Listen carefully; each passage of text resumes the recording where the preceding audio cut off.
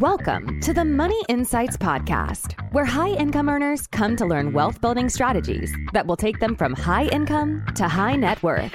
With your hosts, financial and wealth-building experts, Christian Allen and Rod Zabriskie.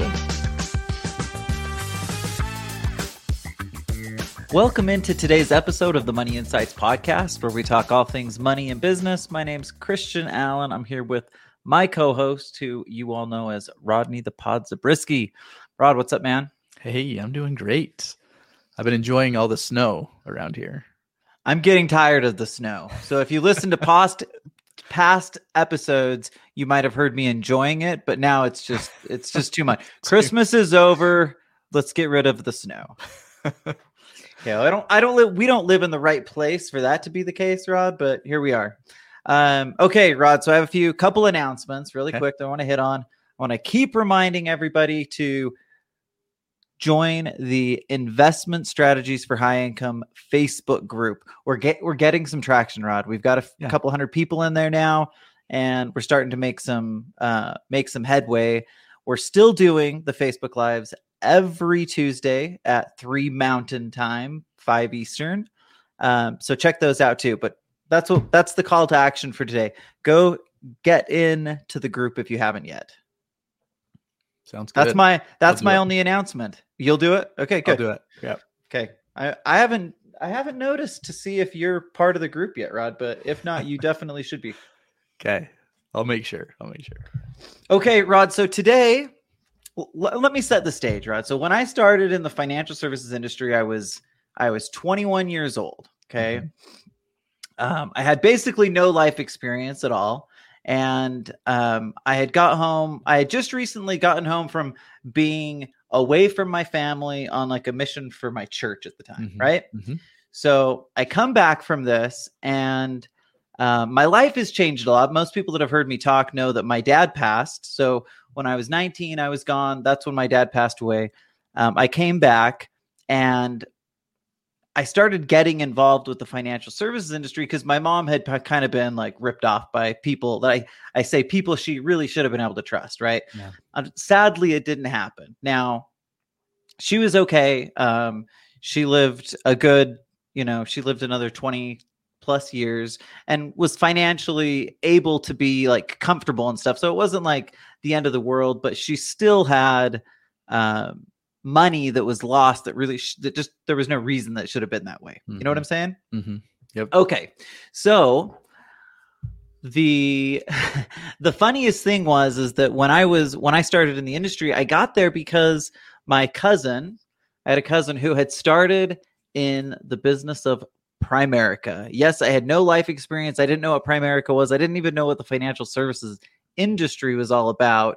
Did you know what an MLM was? I didn't know what an MLM was. I mean, it sounded really cool when I first started. And let me just be really clear. I was part of Primerica, the MLM, for like 6 to 8 months. I kind of got licensed initially, and then I saw the light relatively quickly, right? But here was the premise behind Primerica. The premise was all whole life insurance is evil, and you need to follow A.L. Williams' advice, which is to buy term and invest the difference. So today, Rod, we're calling today's episode Term versus PERM, settling the debate between buy term and invest the difference or buy whole life insurance. I'm excited. So that's our objective for today. It'll be fun.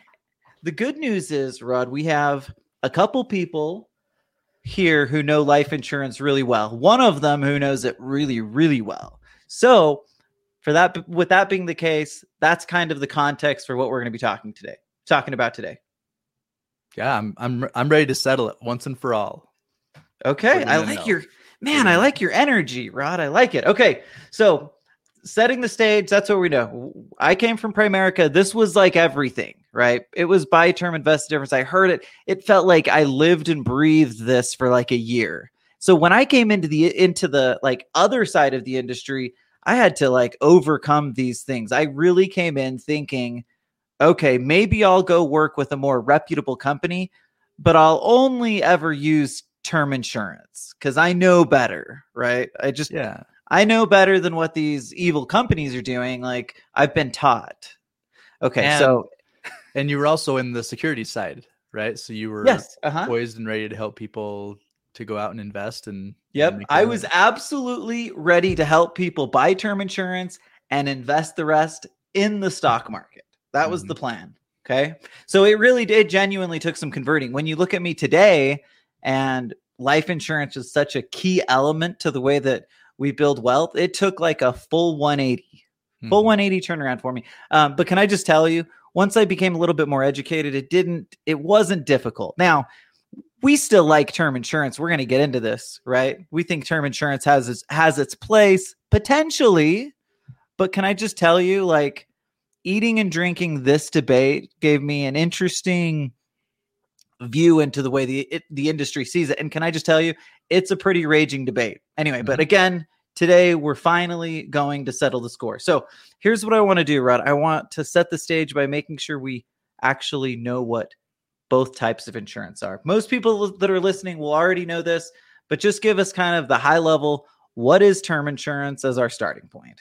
Yeah.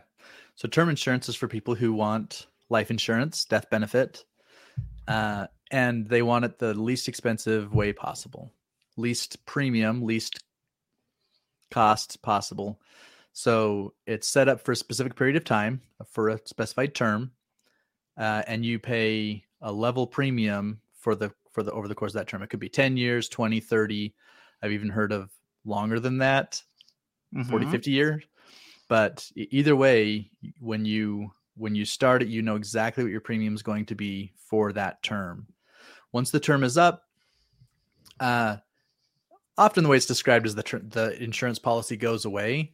In reality, what happens is you could still continue to keep that policy. You'll just pay enormous amounts of premium to do it. So for all intents and purposes, consider it as if it's just going away. Yeah, it's one of those things, Rod, where like if you were paying, let's just say you were paying $100 a month on your term premium, it could go up to like, it will jump up after that 20-year number to from $100 a month to like $500 or $600 for the same thing. Yeah. Right. So it ends up being exponentially higher at that point in time. But I think you made a good point, because it doesn't just go away. They do give you the option. In fact, the insurance companies would love nothing more than for you to keep paying that premium beyond the agreed upon initial term.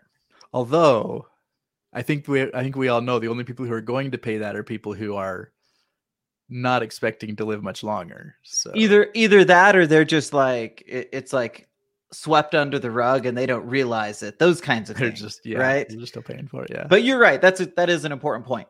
Okay. So it's kind of like auto insurance, right?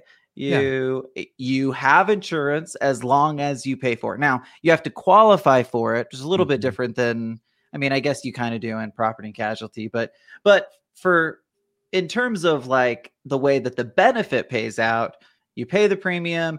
If you get in a car accident during the time that you own your car insurance, it pays out the claim. If you own term life insurance during that time frame and something happens, you die, then the life insurance pays out. If you don't have it, then obviously it doesn't. So if you have it, you have it. Okay. But it's not designed, Rod, to go forever. That's the other thing that's important. Yeah. It is designed to go for a specified period of time. So when we think about term insurance, it's usually for short-term needs, right? Okay. But we're not going to get into what term insurance is for at this point. I just wanted to create a baseline for what it is. Did we do that? Yep. I think so. Okay.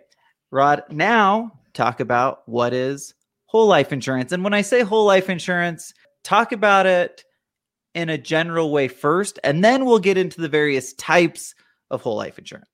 Yeah, because you're right. The whole life is the one that gets dragged through the mud, but it is in the side of a larger category that includes other types of insurance. But essentially, it's the category of insurance includes those types of policies that are meant to last until you die, no matter how long you live. Yep. Okay. Pretty simple, right?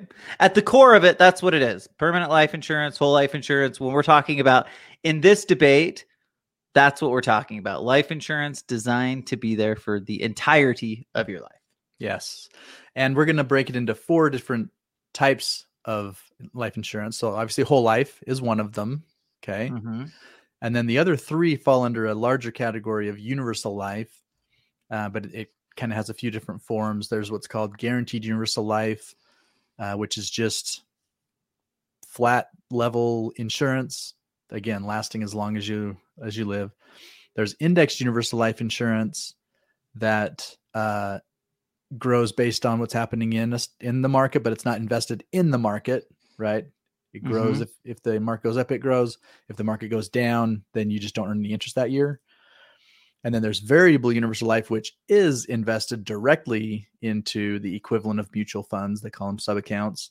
But the value of your cash value inside the policy fluctuates with the value of those market investments.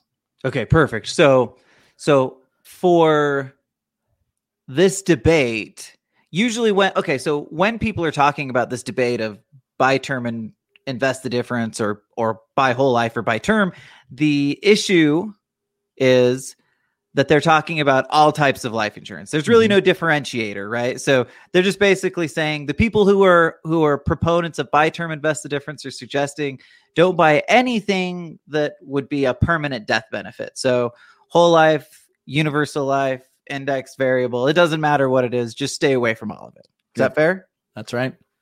Okay. So I think we know what term insurance is. We know what whole life insurance is. Rod, before we start kind of diving into the premise behind buy term and invest the difference, why don't you do a little bit of statistical analysis for us? Yeah, what we're going to do is we're going to look at the cost of them. Just from a pure cost. I like it. Yep, we're going to look at the cost, and because that's really the core of the debate. Yep. Life insurance is too expensive, and everyone selling it is ripping you off. Okay, keep going. Yeah. So what we're going to do is we're going to say, okay, for a 45-year-old male with a preferred non-tobacco rating with the insurance company, how much would they expect to pay for $1 million of life insurance? Okay. So we'll start with term. If he gets a 20-year term policy at $1 million, he'll pay $1,200 a year for the insurance. Okay. Now, if we go to whole life, the same $1 million, he would pay $18,400 a year to age 100. Woo, bro, that's a lot more. Very different. Very different. Okay.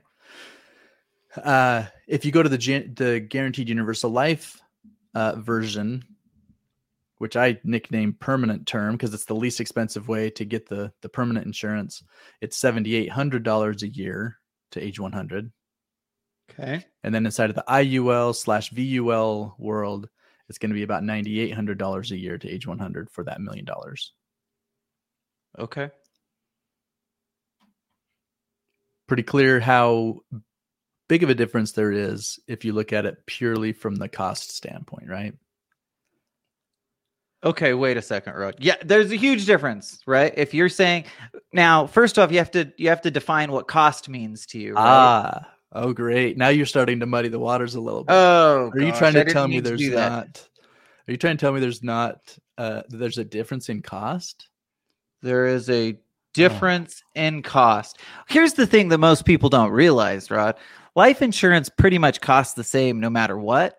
It just depends on how long you let it last, right? Yeah. So if it's 20 years, you're just taking it over. You're taking the least likely time frame to die, and you're taking that over the 20 years, you're very unlikely to die. So the expenses are obviously a lot less. There's little risk from the insurance company standpoint.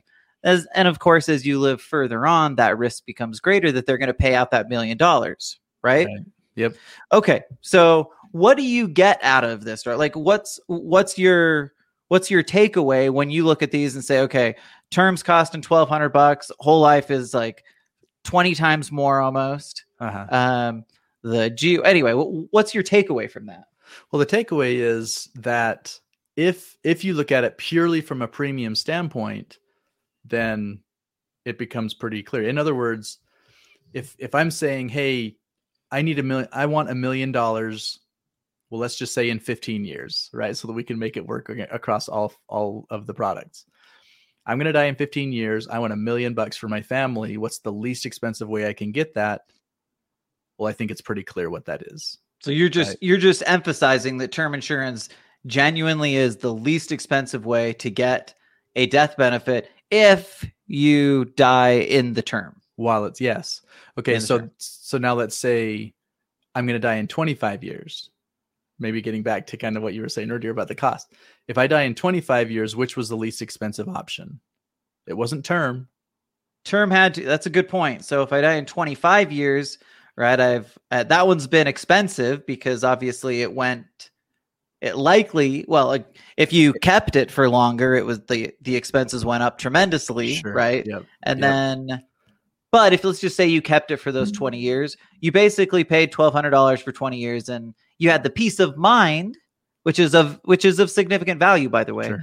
But in terms of what's the most cost effective at 25 years, well, it's going to be hard to say term insurance because it's not paying you a death benefit. Yeah, it was a sunk cost. I didn't get the death benefit, but I did with all of the others. So I'm not going to say it didn't matter how much they cost, but okay. So, but in this example, the GUL is your next best friend.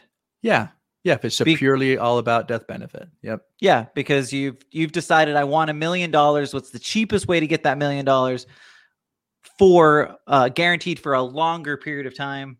The guaranteed universal life fits that. Okay. Now, are we going to get into any more of that in terms of cash values, or does this set up the premise that we? I think that helps us set up the premise. Okay. To the debate. Okay, Rod. So here's the issue. Here's the issue that I've been hearing around whole life insurance for my entire career. Number one, we've obviously hit on it. Whole life is just too dang expensive. Okay, that's the first premise behind buy term and invest the difference. If you put all that, you could earn 2 or 3 times as much if you put that extra money that you're spending for that massive whole life premium toward other things, right? Yep. Okay. And then the second premise that I always hear is that you don't need life insurance in retirement. Like everybody knows that. If you're a responsible adult, Rod, there is never going to be any need for life insurance beyond retirement age. You're self-insured. You're self-insured, right? Okay, good. So those are the first two. And then this one's just for fun, but this is what I basically hear. And this is the third one is whole life insurance is sold because agents are generally dishonest and they don't have your best interest in mind. So if somebody sells a product or service that's paying them a commission or fee, you can pretty much throw what's the right word? Objectivity, honesty out the door, right? Yep. Is that fair? Yes. Yeah. Okay. You can't have your interest in mind if they're making money. Yeah. Yes. Okay. They would sell whole life to their own mother. Whoa, Rod, stop. Stop that. Okay. Here's the irony, Rod. I sold whole life to my mother, and I own a whole bunch of it. So if I'm ripping people off, I have chosen to rip myself off as well. Okay, but here's the thing. I think we need to talk about how we actually see this because it's a little different, right? Our conversation, Rod, for the last several years as we work with high income earners has very little to do with what type of life insurance is the most expensive. In fact, Rod, I would say that this debate as a whole is complete jackassery.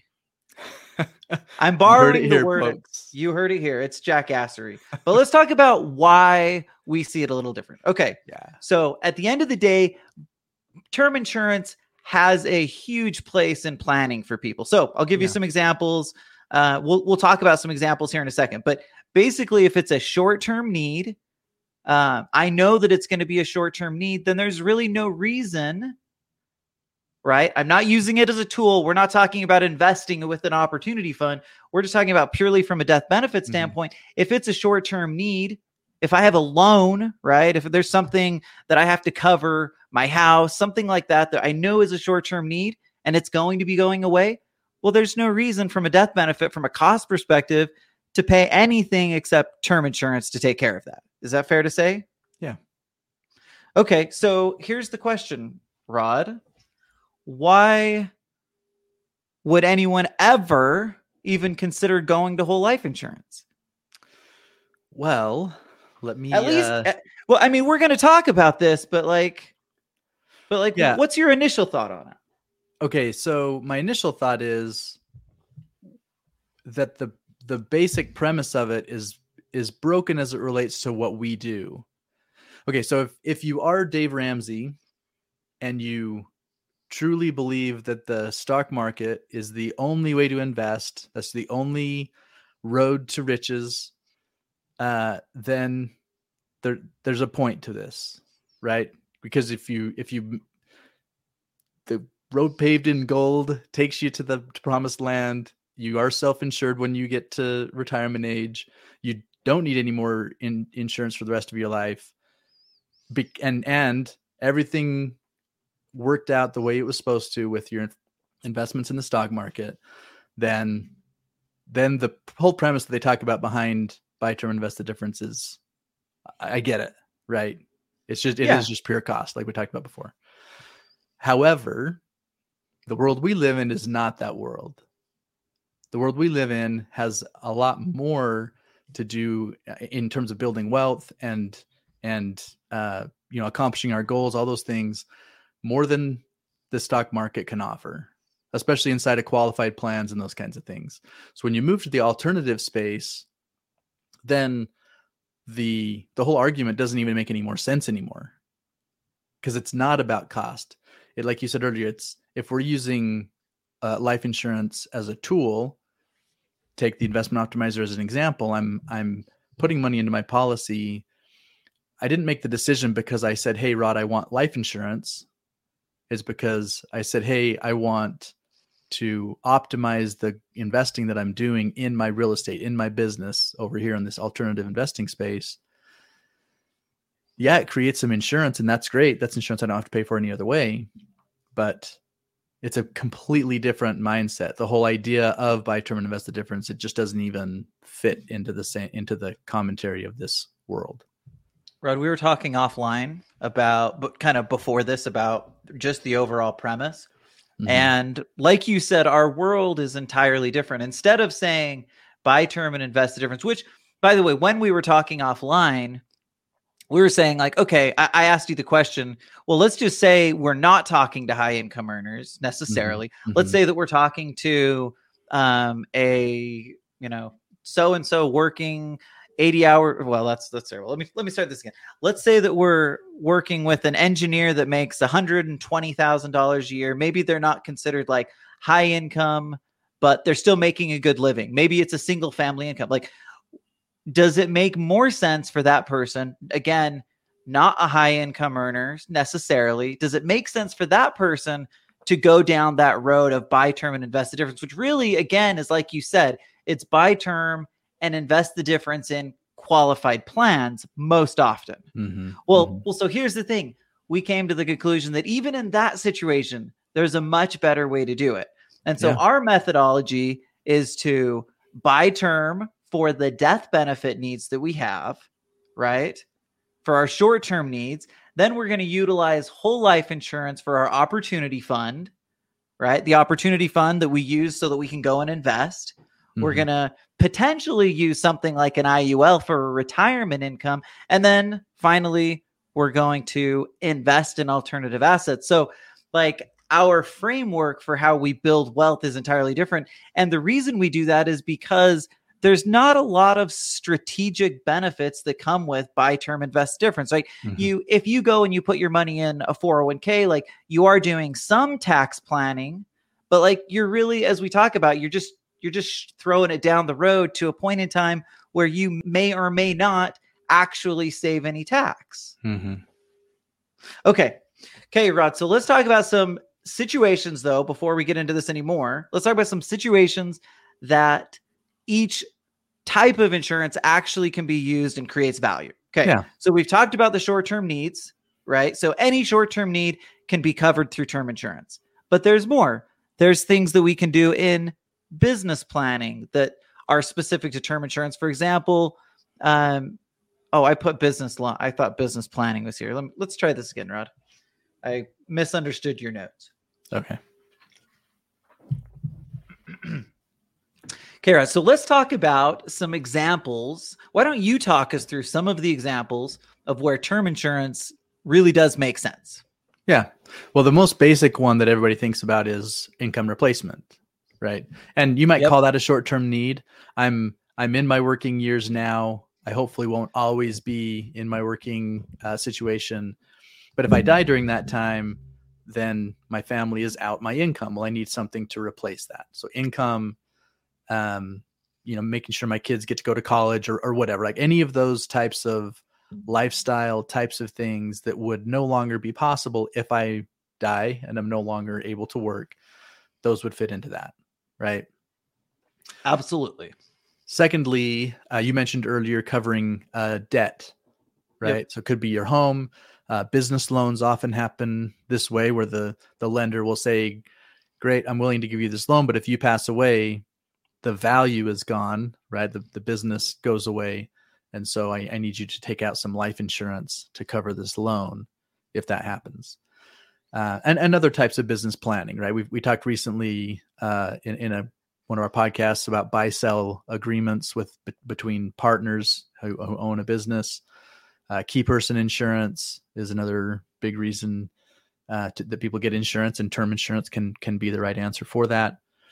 And then the last one is convertible term for future strategic planning. So in a minute, we're going to talk about why we might use the whole life IUL side. And I may be thinking about that in the future. I'm not necessarily ready for it, but I do, number one, want to make sure I have the insurance in place. And number two, I want to have qualified for it so I don't have to go through the underwriting process later. In other words, I'm kind of locking in my ability to qualify for the insurance if I get the convertible term now and then turn it into whole life /IUL later. Yeah, and we've seen a lot of that with the capital avalanche, where people who maybe they've already started the investment optimizer, right? They've gotten to a place where they're starting to invest. They see this other strategy. They want to get involved with it. They're maybe, like you said, not quite ready yet, but they know that that's something that they very well may want to take advantage of.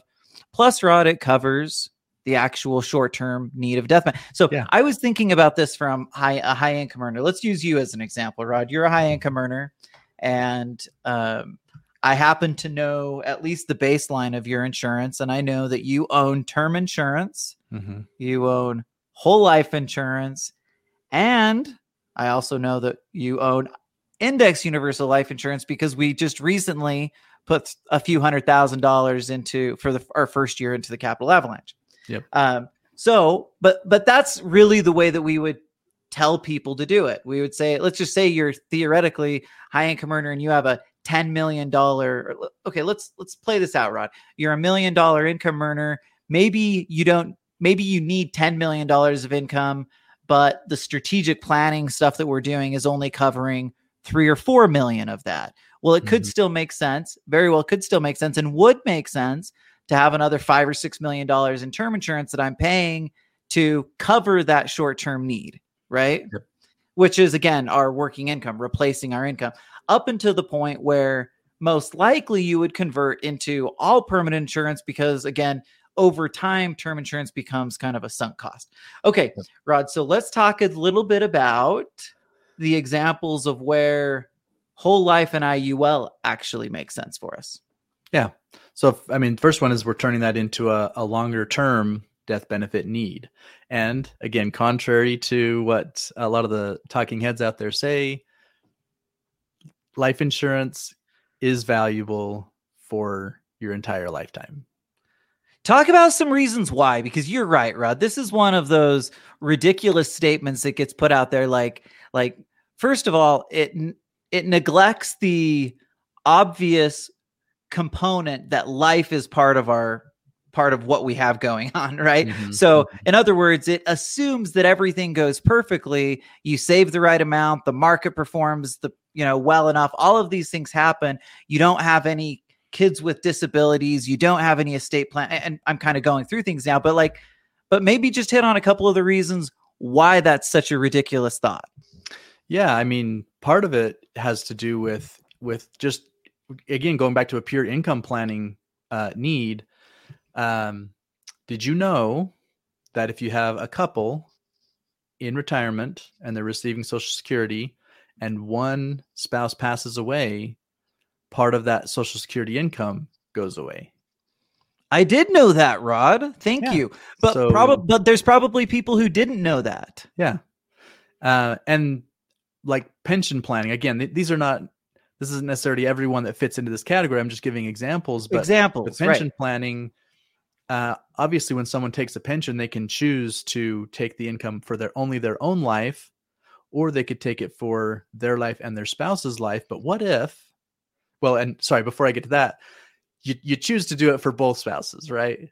I mean, that's just obvious, right? Everybody would choose that. Unless I'm just thinking out loud here, Christian, what if you had something where a large amount of money paid out at your death and you could get more income by taking the income for just your lifetime?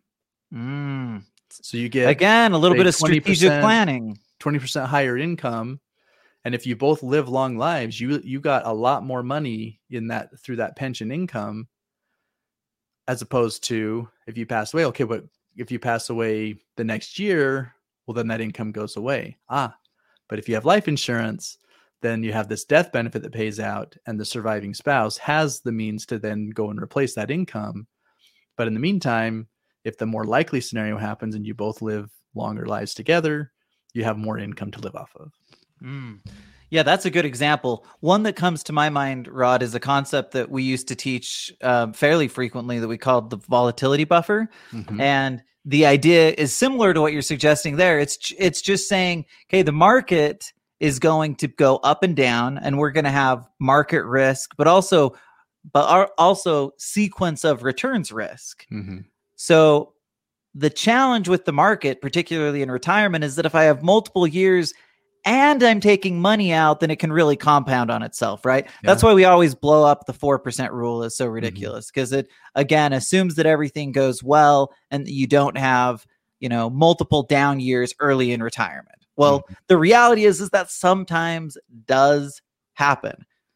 The volatility buffer comes in and basically is a whole life policy that's funded properly for cash building, can be used when the market's not performing.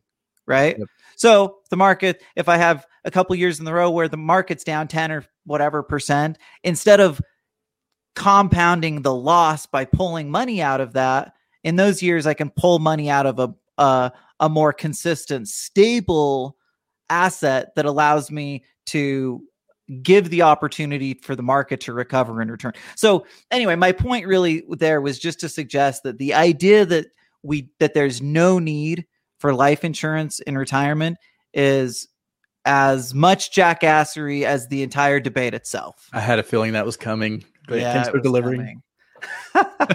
It was that or asinine, Rod. It was one of the two. One of the two. Okay, so those are all good examples, Rod. Before we close things up, talk about the ways that we often use whole life insurance in our strategic planning with high income earners. Yeah. So you were using kind of my situation as an example earlier. Well, I have whole life insurance for the investment optimizer, and I use it. Yep. I use loans against my cash value to go out and invest, create cash flow it back in, through that whole thing. And the nice thing is that provides some life insurance, which would be nice now if I pass away while I'm still young. Yes, I'm claiming to still be young. You're young, Rod. You're young at heart, at least. Okay, good. Yeah, I appreciate that. But later, right, I will pass away at some point, so it'll pay out then. Or in the meantime, if I have long-term care needs, then there's an additional rider there that helps take care of that. So it's that kind of peace of mind that you talked about earlier. It's providing that peace of mind, and I'm using it as my opportunity fund. Okay, so that's the investment optimizer.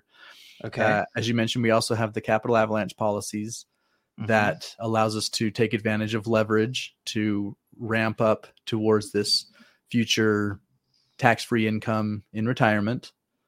Oh, and by the way, it also provides life insurance, death benefit. So again, if I die sooner, then that pays out. And if you decide you don't need it, then you've got our next bullet point covered, right? Right. You've got your estate planning covered. Exactly. Even if you haven't used it. Yep. I don't take it for the income. I let the death benefit pay out. So it provides an enormous estate planning need, which can be come in a lot of different forms. It obviously could be used to pay estate taxes if Sure. I'm fortunate enough to have a large enough estate when I pass. But also even just for liquidity needs, right? Let's say business ownership needs / real estate / other things that require liquidity, but you don't want to liquidate the asset to get the cash. Well, death benefit or this life insurance is a great way to provide liquidity for estate planning purposes. That's a really good point. Can I hit on one in estate plan? Just one point around estate planning that I think is important. Okay, so the estate planning numbers, or what's the word I'm looking for, Rod? The lifetime exclusion. Thank you.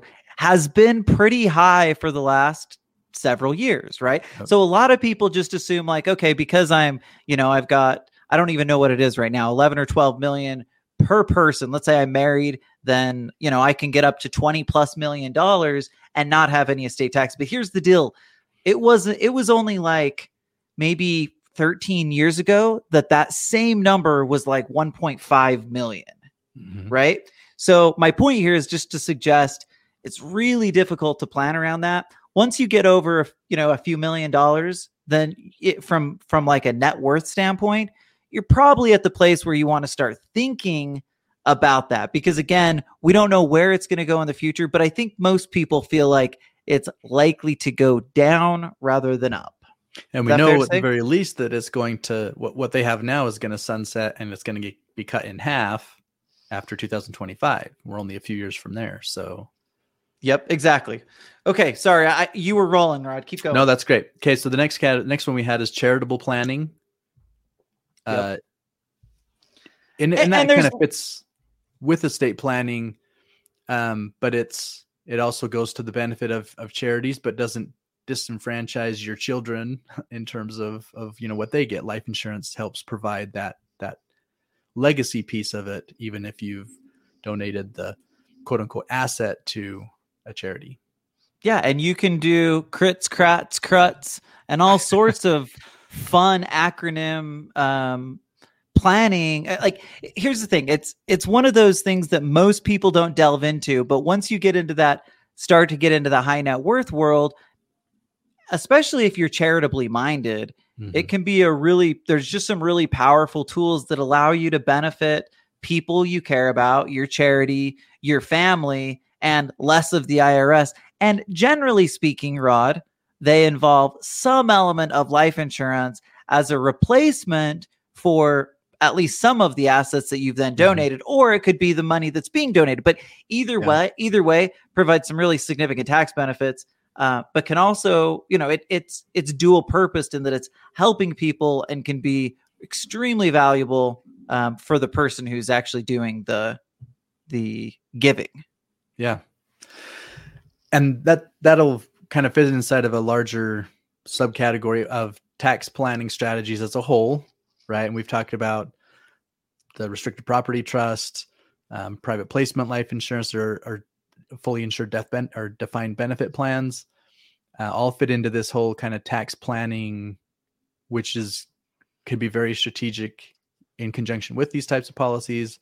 And then finally, when we talk about the term insurance, we talked about buy-sell agreements, key person insurance inside of the business structure. Well, believe it or not, a lot of people will use permanent life insurance for those as well. And for a good reason. You don't necessarily know what the term is that you need. If you said, well, I think it's going to be 10 years, but then the business continues beyond 10 years. Well, okay, you either go get another term policy, or you'd realize, hey, maybe we should go something permanent. But then even beyond that, there are, we call it the golden handcuffs types of planning, where you have employees you want to incentivize to stay with you. You can build up this future this asset that's going to be to their benefit later on in life. Well, life insurance is another excellent way to build that up, create some tax-free income in retirement for your key employees. Okay, Rod. So here's the deal. Here's the bottom line. Instead of using the buy term, invest the difference mantra, the Money Insights mantra is buy term insurance for short-term needs, utilize whole life insurance for your opportunity fund, index universal life for retirement income, and make sure you're investing in alternative assets. Yeah. That's our mantra. Or put another way, buy term to make up the difference. I like Whatever- it. Buy term benefit- to make up the difference. Whatever benefit was not created by these other strategic planning things that you're doing, go out and buy some term insurance to fill that need to make up the difference. Nice work, Rod. I think you settled the debate. Thanks, everybody, for listening to this week's episode of the Money Insights podcast, and we will see you next week. Thank you for listening to the Money Insights podcast. To learn more about the financial and business strategies discussed in this show, please visit moneyinsights.net. The views and opinions expressed on the Money Insights podcast are not intended to be individual financial, tax, or legal advice. Always consult with the appropriate advisor before making financial decisions. And if you're enjoying the show, please feel free to rate, subscribe, and leave a review wherever you listen to your podcasts. This will help others find the show and learn wealth building strategies for themselves. Thanks again for tuning in, and we'll catch you in the next episode.